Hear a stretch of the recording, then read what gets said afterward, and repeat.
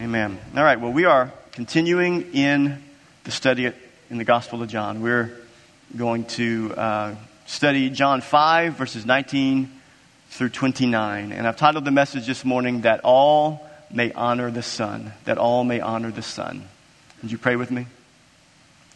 Father, we come before you this morning and we humbly submit ourselves to you and to your word. Lord, your word is what is the sanctifying reality in our life. Lord, it is what you use to conform us into the image of Christ. And I pray that you would do it here today. That as we dive into these beautiful words, these amazing words that Christ is speaking, I pray that you would press these truths into our heart at a deep level here today. And God, I pray that you would help me this morning to open my mouth to preach your word and to exalt Christ. And pray this in Jesus' name. Amen. Have you ever needed to clarify something? I tend to do that a lot because I talk a lot. The more you talk, the more you have a need to clarify. You ever watch somebody, whether they're a politician or a famous person, they say something, or I should say they tweet something, and then all of a sudden it blows up on social media, and then it's on the news, and then it's all over the internet, and then they need to clarify what they really meant by what they tweeted. They need to clarify because they got some negative backlash because of what they said, because of what they tweeted, because of their opinion and the words that they said. And I'm here to tell you this morning, Jesus doesn't have to clarify his tweets. If he was on Twitter, whatever he said needs no backtracking. He doesn't need to figure out how he can say it better or different so that it is appealing and people receive it. He just speaks truth. He tweets truth. If he was on Twitter today, he would tweet truth 24/7. He needs no clarification. This is what we see in this text. Jesus doesn't back down from the shocking statements that he made to these religious leaders of the Jews. And if you remember where we left off last week, Jesus had healed a lame man that was at the pool of Bethesda. He was lame for 38 years, and he heals this man, tells him to get up, take your mat, and go and walk. And the religious leaders of the Jews were upset. Do you remember why they were upset? Because of the Sabbath. He had healed this man on the Sabbath, and they had taken the Sabbath that was created for man as a way to honor God and to have a day where they're not doing their ordinary work. And the Pharisees had created 39 extra stipulations to add to the Sabbath, and one of them was that they would not carry any goods on the Sabbath. And so they looked at this man who had been lame for 38 years, and the only thing that they could see was that because he was carrying his mat, that he had been breaking the Sabbath. And they could not see the amazing miracle that this man who was lame for 38 years now could walk.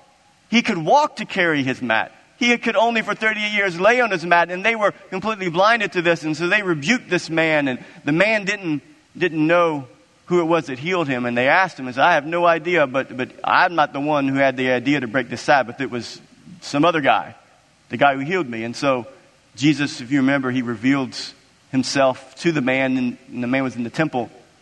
And he says, see, you're well.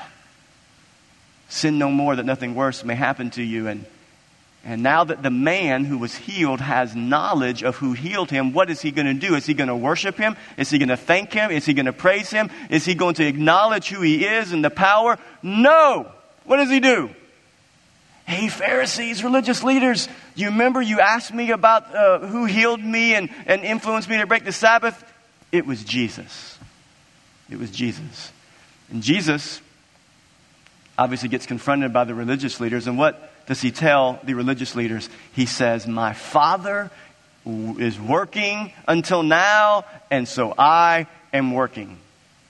And what does the text say after Jesus makes that shocking statement of making himself equal with his Father? Not only is he declaring that the Father God, is working on the Sabbath, he's working to do good, he's saying that I am a part of that work. Me and the Father are working together. We are one. What did what does the text show us from last week? It says, this is why they were seeking all the more to kill him, because he was calling God his own Father, making himself equal with God. So what's Jesus going to do? Is he going to backtrack? He's going to say, oh, I went a little too far. I said a little bit too much. Maybe I shouldn't have worded it that way. You're misunderstanding me.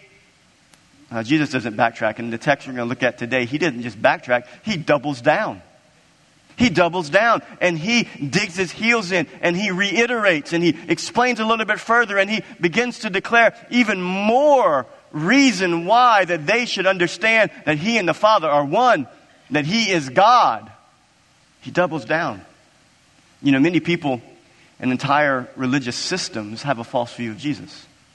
They just have a completely false view of Jesus. Even some religious systems have they will claim to believe the Bible about Jesus, but they don't listen to the words of Jesus.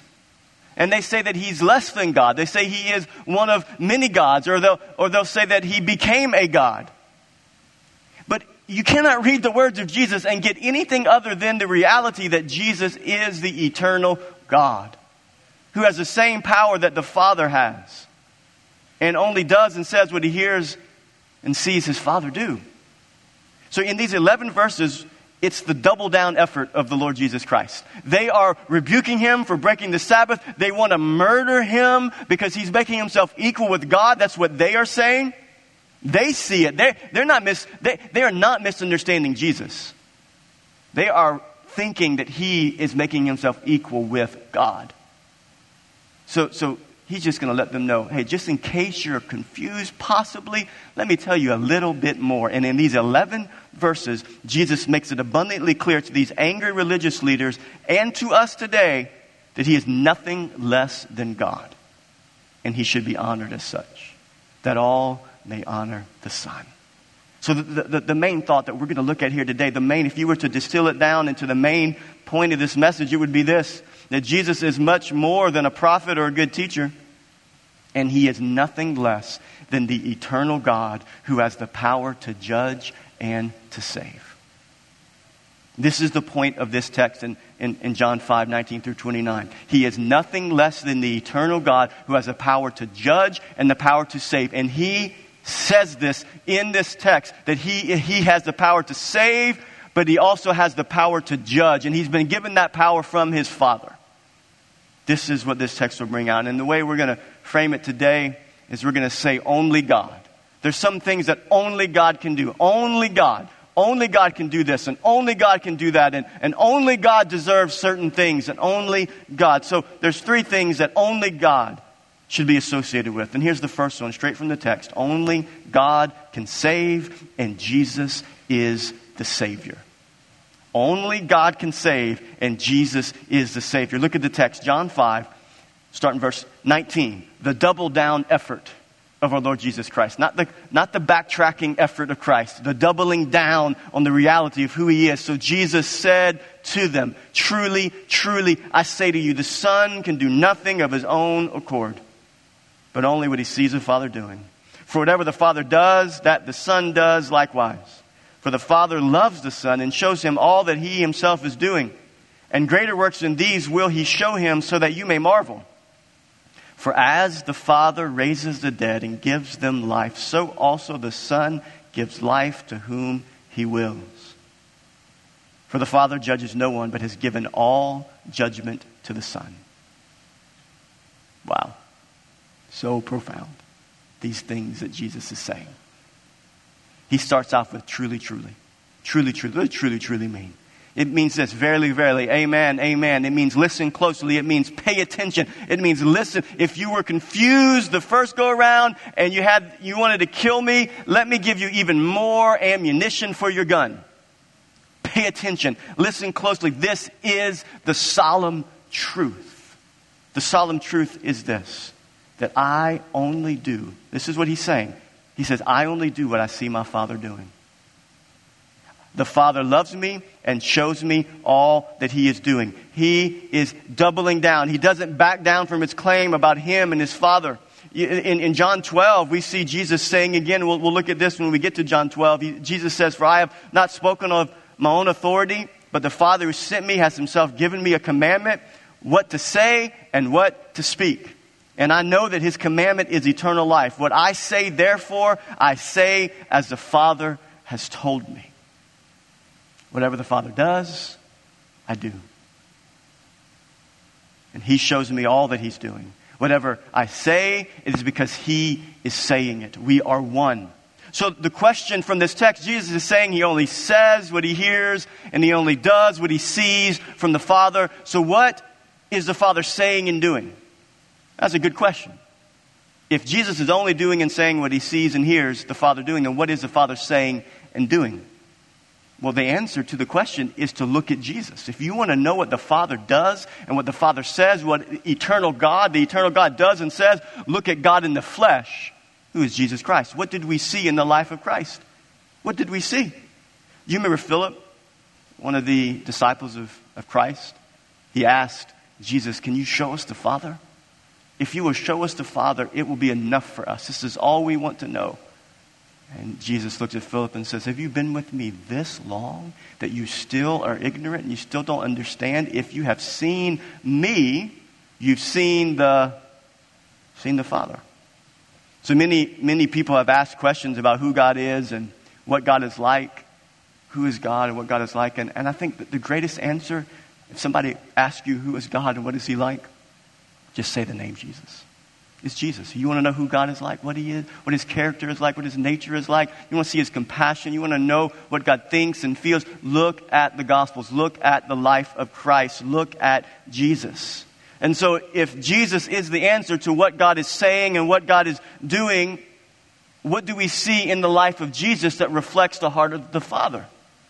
So if we're to look at Jesus to know who God is, what do we see in the life of Christ that reflects the heart of the Father? Only God can save, and Jesus is He's a Savior. Our God is a saving God. The heart of the whole life of Christ is that he came to be a Savior. So if you want to know who God is, then look closely at the life of Christ. And Christ was born to die so he could become a Savior. He was born to be a Savior. So in a short definition, who is God? He's a saving God. He came to rescue. He came to save. He came to deliver. Jesus came to save because God is a saving God. Jesus says here in John 5, the Father, notice he says the Father has the power to raise the dead and to give life, and he has given the Son this same power. And he's not talking, though he could be talking about raising the physical dead, and we see Jesus did that. But he's talking about spiritual death, and we'll see that as we go further on in the text. But he's talking about the power to raise the spiritually dead. And we see this all over Scripture, that God is the one who saves. He is a saving God, and only he can save. Look in Isaiah 43, verse 11. It says, God says, I am the Lord, and besides me there is no Savior. Isaiah 45. Verse 21 says, and there is no other God beside me, a righteous God and a Savior. Some people think, well, God's just a judge. He's just a judge. Yes, God will judge, and he's given judgment over to the Son, as we'll see in this text. But God is a Savior. Turn to me, the Lord says, and be saved. All the ends of the earth, turn to God and be saved, for I am God and there is no other. Our God is a saving God, and Jesus is the Savior. You know John 3:16, for God so loved the world that he gave his only Son. Whoever would believe in him would not perish but have everlasting life. What does verse 17 say? For God did not send his Son into the world to condemn the world, but in order that the world might be saved through him. Our God is a saving God, and Jesus is the Savior. If Jesus had come to condemn, all of us would be toast here today.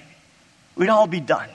We would be without hope in this life if God had come to condemn. Because why? Romans 3:23, for all have sinned and fallen short of the glory of God. All are guilty. None are innocent. We've all gone our own way. We are like sheep led to be slaughtered. If God had come to condemn, there was a lot of condemnation that needed to take place. But Christ in his incarnation, God in the flesh, God becoming man, Christ in his incarnation came to save.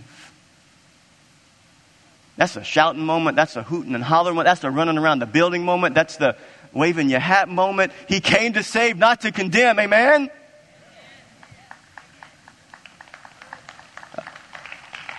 Okay. You're not clapping for me. You're clapping for the Lord, right? I've got a question for you. When's the last time you went to the doctor? You know, it had been 16 years I had not been to the doctor. Estelle was pregnant for this strapping young man on the front row. Pregnant with Joel. Ellie? Thought it was Joel. I've always been saying Joel. Whatever. But my appendix started getting a little fussy 16 years ago. And so I had to go get my appendix out. You were pregnant with Joel. It was Joel. Okay, whatever. So my appendix was flaring up, and I had to go, and they took my appendix out. And that was the last time I went to the doctor. And so I had a need to go to the doctor in January. I went to the doctor, and he started poking around and examining and drew blood. And what did he do after he did all of that? He came up with a diagnosis. He looked at my blood. He said, "You're low on iron, buddy. Wow, you need some iron pills." So I've been on iron lately, and he made his diagnosis. But here's where I think us as Christians, we forget that God is a saving God. We forget that he's in the business of saving. We like to play the doctor, and we like to diagnose, and we like to look at all the issues in our world and the people and the sinners and their situations, and we can quickly make a diagnosis of those. Oh, they really need Jesus. I'll make the diagnosis. But how often do we forget that we have the cure? If you're a believer here today, residing on the inside of you is the cure for their sickness, which is an eternal sickness that's leading to eternal death. It's their separation from God because of their sin, because of their sin nature, because they've rebelled against God. And may we not forget that God is the cure. His cure is his Son. So we're good at making the right diagnosis, but we often forget we have the cure. You know, the truth is that we cannot save anyone. God simply uses us to share his cure, his saving plan, and he takes care of the rest. We communicate. We offer the cure.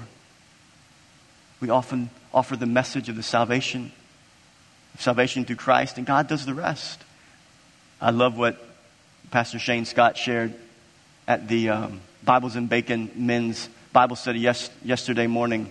He was talking about salvation and the gospel. And I love how he articulated this. He said, this is my paraphrase of what he says, salvation is not a lifeline, but is a resuscitation.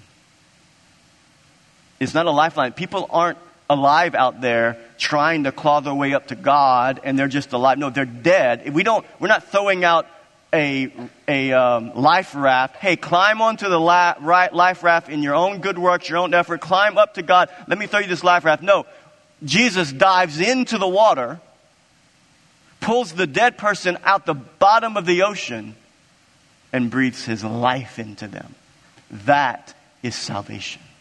That's what it means to be born again. To be born again means you are dead first. Ephesians 2. For we are dead in our trespasses and sins. But God has made us alive in Christ. Amen? Jesus tells those that are motivated to kill him, hey, I gave you ammunition. Here's a little bit more. Not only do I work because my Father's working, but I have the power to save. My God has the power to save. My Father does, and he's given me that same authority. Only God can save, and Jesus is the Savior. The first thing we see from the text, these shocking words of Christ. Let's keep going in the text. Let's look at the second thing that only God deserves. Look at John 5. That all may honor the Son, just as they honor the Father. Whoever does not honor the Son does not honor the Father who sent him. Jesus continues. Truly, truly, I say to you, whoever hears my word and believes him who sent me has eternal life. He does not come into judgment, but has passed from death to life. So the second only God is this, that only God deserves the highest honor, and Jesus is the worthy one. Only God deserves the highest honor, and Jesus is the worthy one. I don't know if we fully understand how shocking these words were for these religious leaders of the Jews.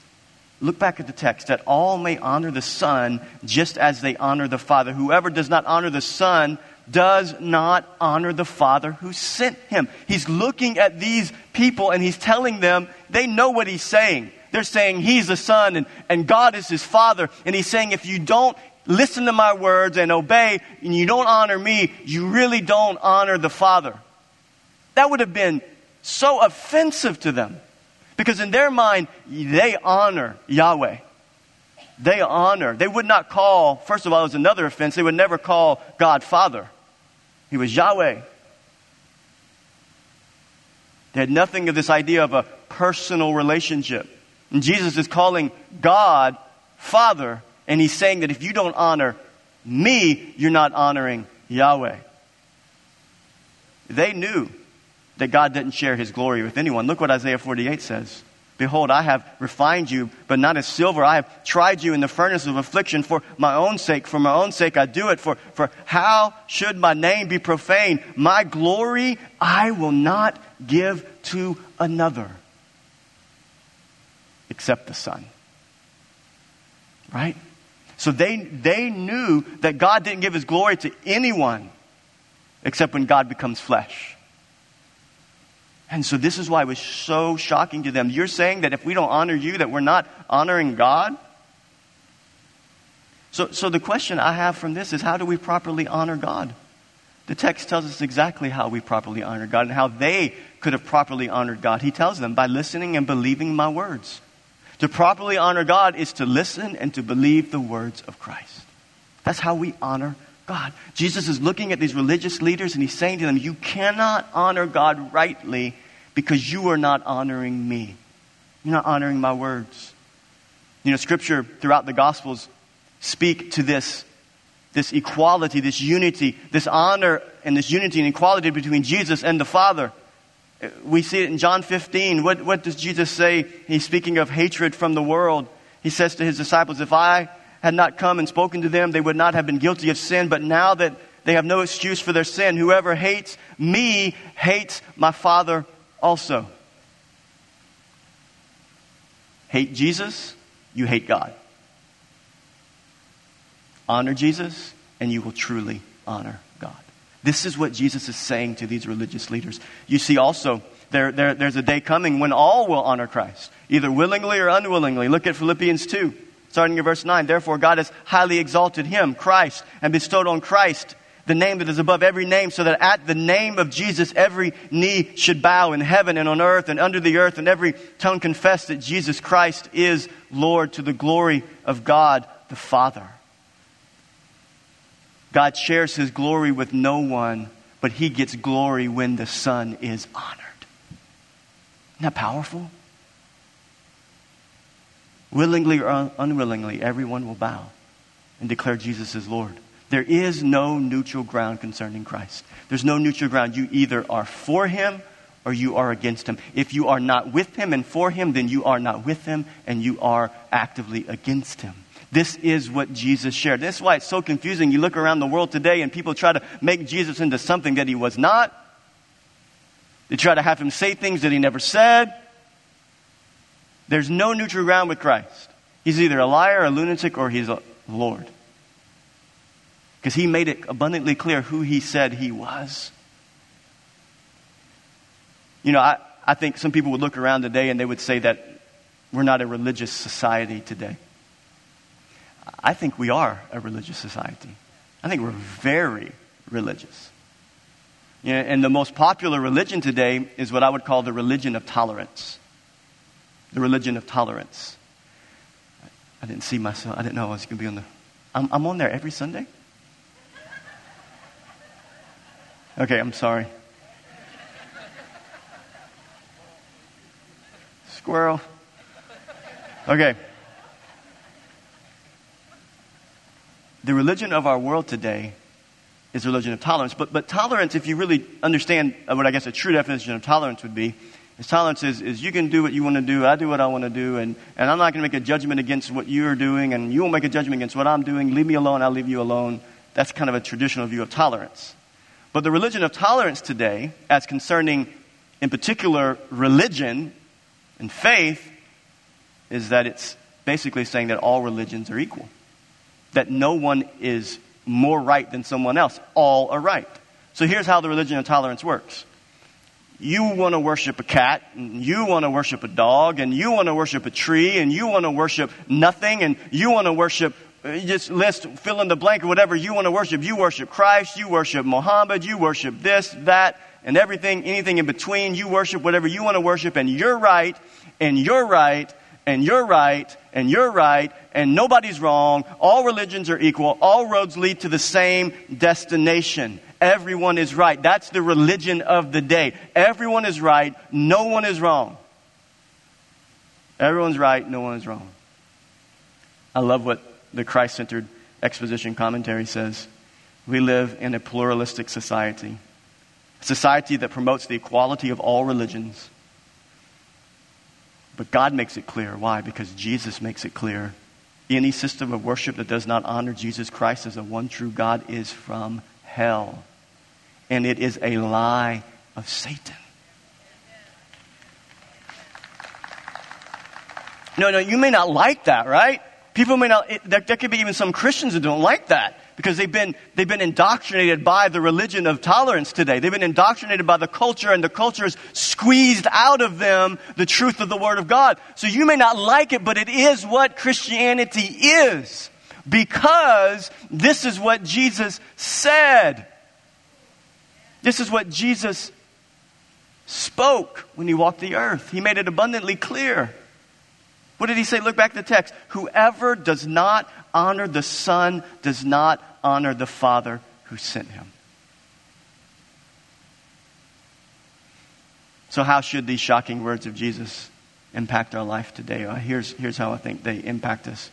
We have to ask ourselves the question, do we properly honor the Son? Do we properly honor Jesus? Does our life reflect the heart of a person who honors God?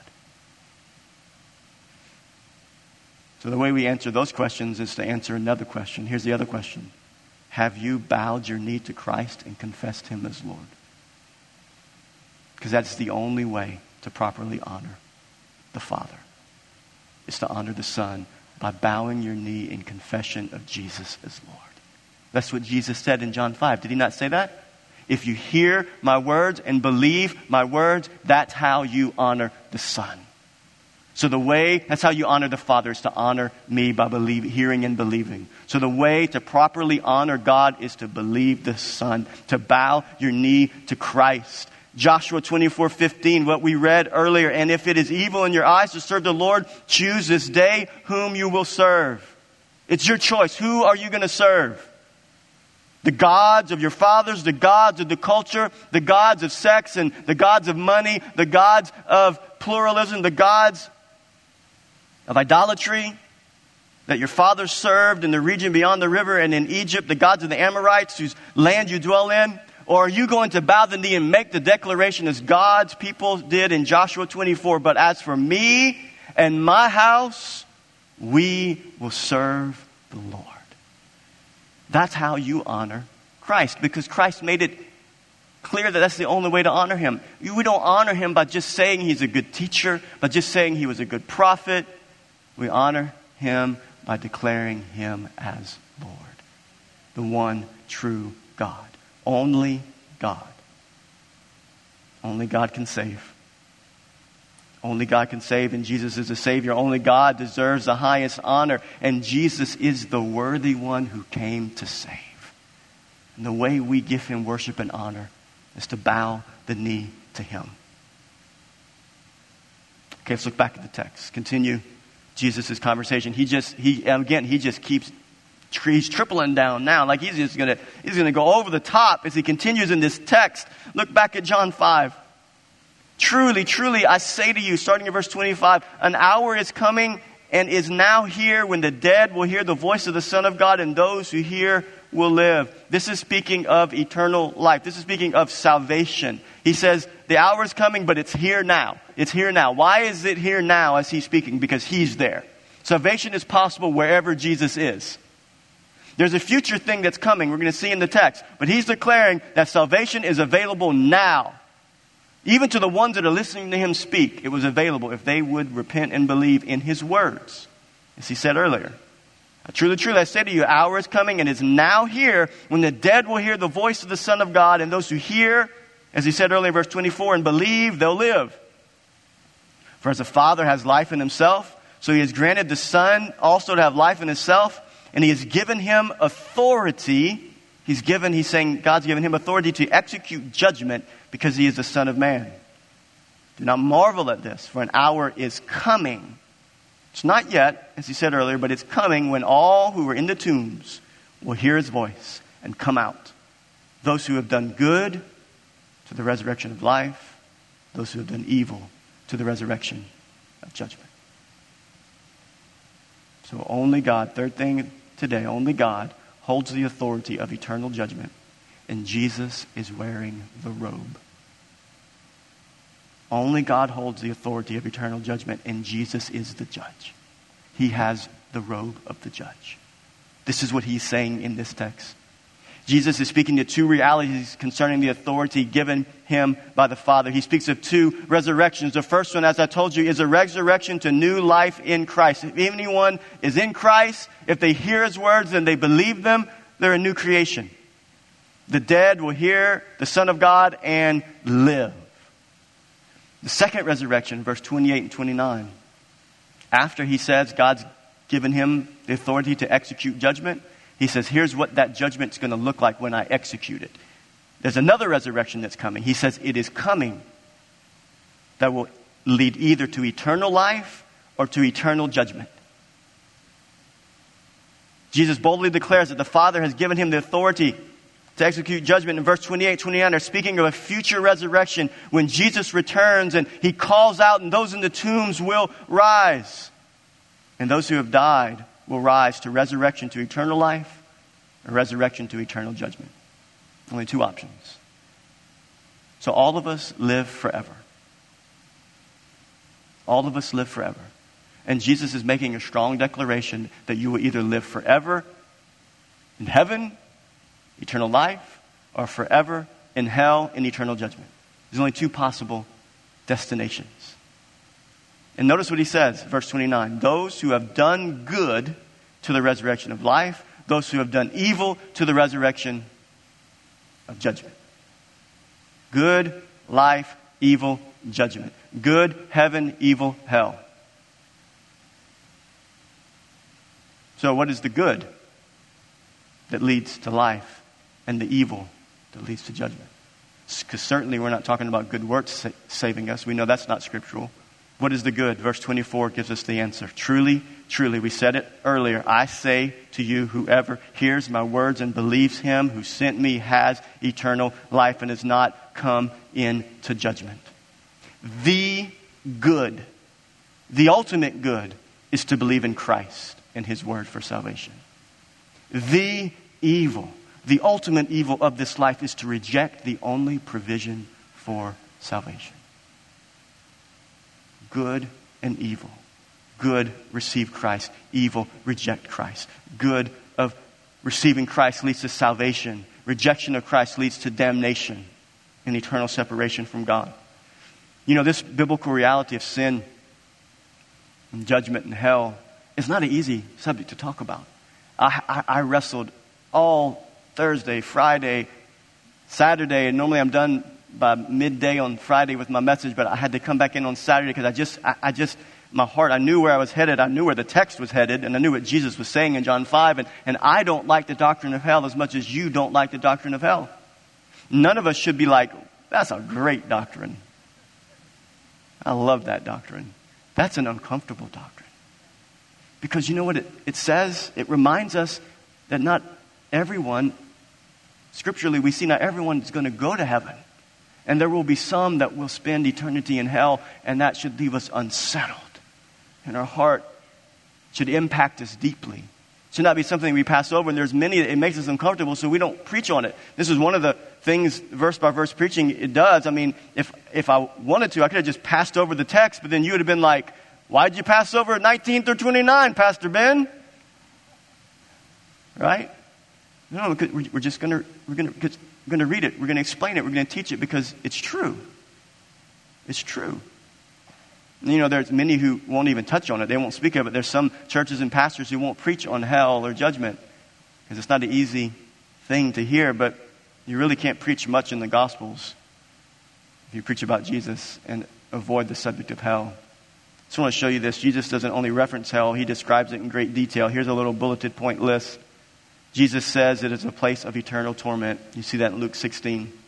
He says it's a place of unquenchable fire, Mark 9:43. He says that in hell it's where the worm does not die, Mark 9. Where people will gnash their teeth in hatred of God, Matthew 13. From which there is no return to warn loved ones, Luke 16.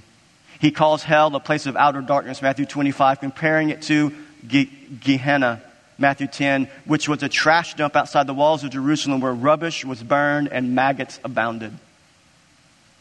The truth is, when you study the Gospels and you study the messages of Christ, Jesus talks more about hell than he talks about heaven. And he describes hell more vividly. And there's no denying that Jesus knew, believed, and warned about the absolute reality of hell. So my question for us here today is, will we readily listen to the positive realities that flow out of salvation, but not the ones that make us uncomfortable? Will we be eager to hear the messages that keep our focus on how to navigate this present life, but not understand that this is a huge part of why Christ came? This is the reason why Christ came, was to save us from our sin and the punishment of eternal separation from God. This is the crux of Christianity. So here's what I'll say, that the benefits of salvation are primarily centered around our eternal destiny, not our temporal reality. And this is what Jesus is pressing into the hearts and minds of these religious leaders. They are thinking he's a blasphemer and they want to murder him and kill him. And he's pressing in and he's pressing in and he's saying, if you don't believe me and my words, and you truly don't honor the Father, and there will be a day when the Father will give me the authority to execute judgment. And if you don't believe me, you have eternal judgment. But if you believe me, you can have eternal life. This is what he said in John 5. Think of that. Jesus evangelized and witnessed in ways that we struggle to. Right? He looks at these people who want to kill him. How about you do that one day? Somebody who really hates you. Go and sit down with them and say, I just want to warn you that if you don't repent and believe, you're going to go to hell. This is what Jesus did. They thought all the more to kill him. And he says, hey, I got some more ammunition for your gun. If you don't believe me, you will die and experience eternal judgment. Wow. So the benefits of salvation primarily center around our eternal destiny, not our temporal reality. And Christianity today has flipped that on its head and has made Christianity all about temporary realities. So what about our temporary reality? James 4, come now, you who say, today or tomorrow we will go into such and such a town and spend a year there and trade and make a profit. Yet you do not know what tomorrow brings. You don't know when forever starts. You don't know when your life will end. What is your life? For you are a mist that appears for a little time and then vanishes. This fleshly life appears for a little while like a mist, like a vapor of smoke, and it vanishes. It's gone. Appears for a little time and vanishes. A little time. Our life is but a little time compared to what? Eternity. Eternity. Do we believe in eternity? Do we believe that from the moment that we were conceived, that we are created for eternity? From the moment of conception, an eternal being is birthed. Do we believe that? the beginning of eternity. And this life, this fleshly life we live, it's but a little time compared to eternity. A little time on this earth compared to eternity. So I want to illustrate it for you. I want to give you a visual for that. I don't know if I'm going to be able to successfully do this or not. So this rope represents forever, represents our life, and it represents forever, right? So I'm going to do my best. I tried this pre-service. It didn't go very well. So you guys get the point. But let's just imagine that this is forever, right? So this rope doesn't get knotted up here. It goes all the way down the aisle, all the way out the doors. It goes out the doors, out the street. It goes on through 11. It goes on forever. It doesn't stop. This is forever. This is eternity. This is our life. The moment we're born is the beginning of eternity. And this is our life. Can you see the red tape? Can all of you see the red tape? This is our life. This is eternity. This represents our life. Our 50 years, our 60 years, our 70 years, our 80 years. 90 years, right? 120, right?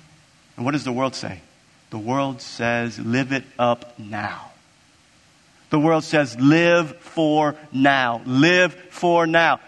Don't think about this. Don't think about forever. Don't think about eternity. Don't think about anything other than now. And so what do we do in this life? We go to school, we go to school, we go to school, we go to school, then we get a job and we work and we work and we save and we save and we save. Notice I'm getting, the end is here, right? So I'm getting closer to the end. We work, we save, we retire, and we're too tired to do anything. And we accumulate all of our wealth and all of our finances to retire and have fun. And we've got 10 years, 20 years, 25 years left. But the truth is that this day, you see what I'm saying here? The end of the red tape, this day is coming. For all of us. And the truth is that the way we lived here will impact what happens here. And this is forever. This began forever. This continues forever. But when we get to the end of the tape, there's only one of two destinations that is possible for any of us.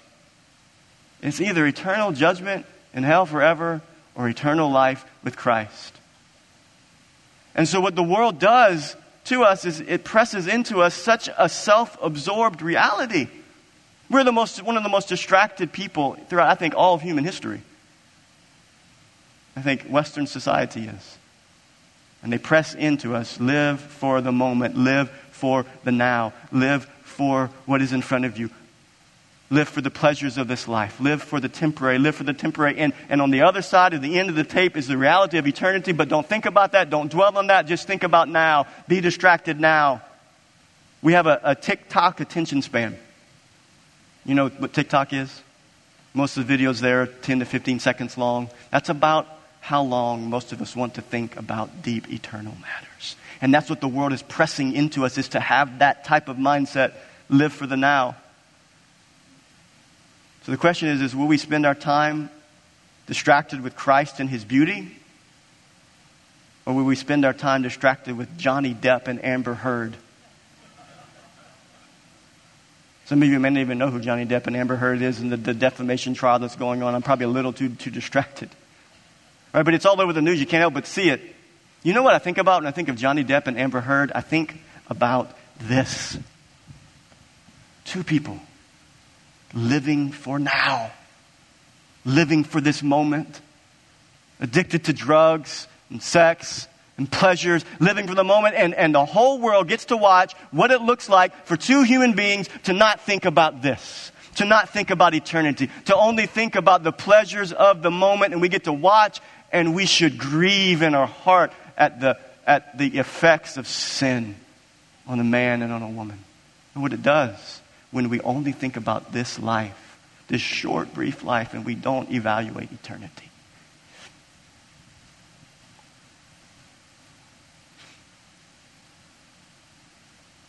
May we spend our short, vapor-like lives here on earth thinking deeply about the eternal realities that await us.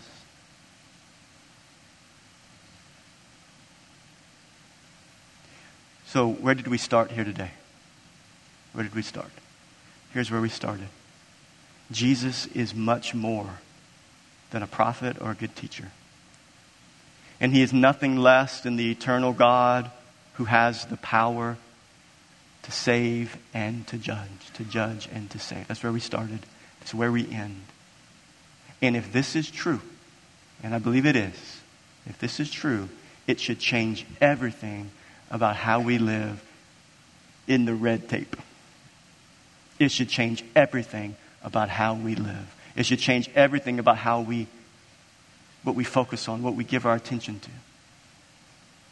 So this is the call of Christ. This is what we see in this text. He's looking at those who want to murder him, who want him dead, who think he's a blasphemer, and he keeps pressing and he keeps pressing. He's saying, you are only looking at the fact that I broke the Sabbath. You're only looking at temporary realities, and I'm trying to tell you that there's something greater on the other side of me breaking your regulation.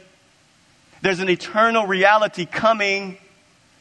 And the way in which you will truly honor the Son and enter heaven and eternal life is to honor me. And it is the only way. It is the only way. It's the message of the gospel. It's the message of the cross. It's what we should declare. It's what we should prioritize. It's what we shouldn't skip over. It's what we should double down on. It's what we should declare to a world full of Johnny Depps and Amber Heards. There's so much more to this life than cocaine, alcohol, relationships for temporary pleasure. There's satisfaction in Christ. There's beauty and glory and peace.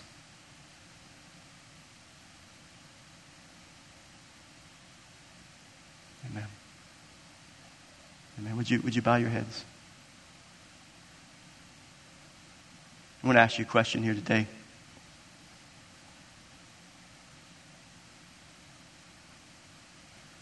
There may be someone here today. May just be one person here today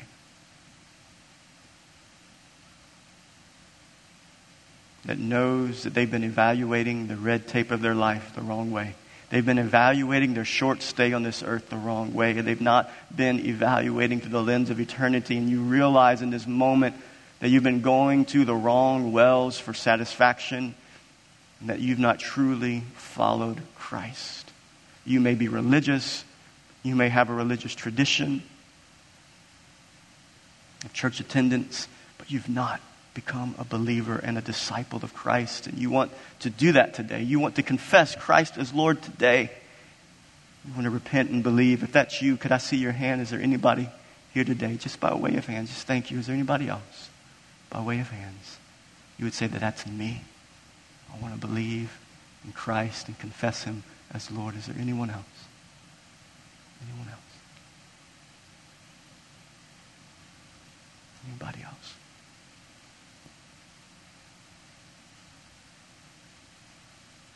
Amen.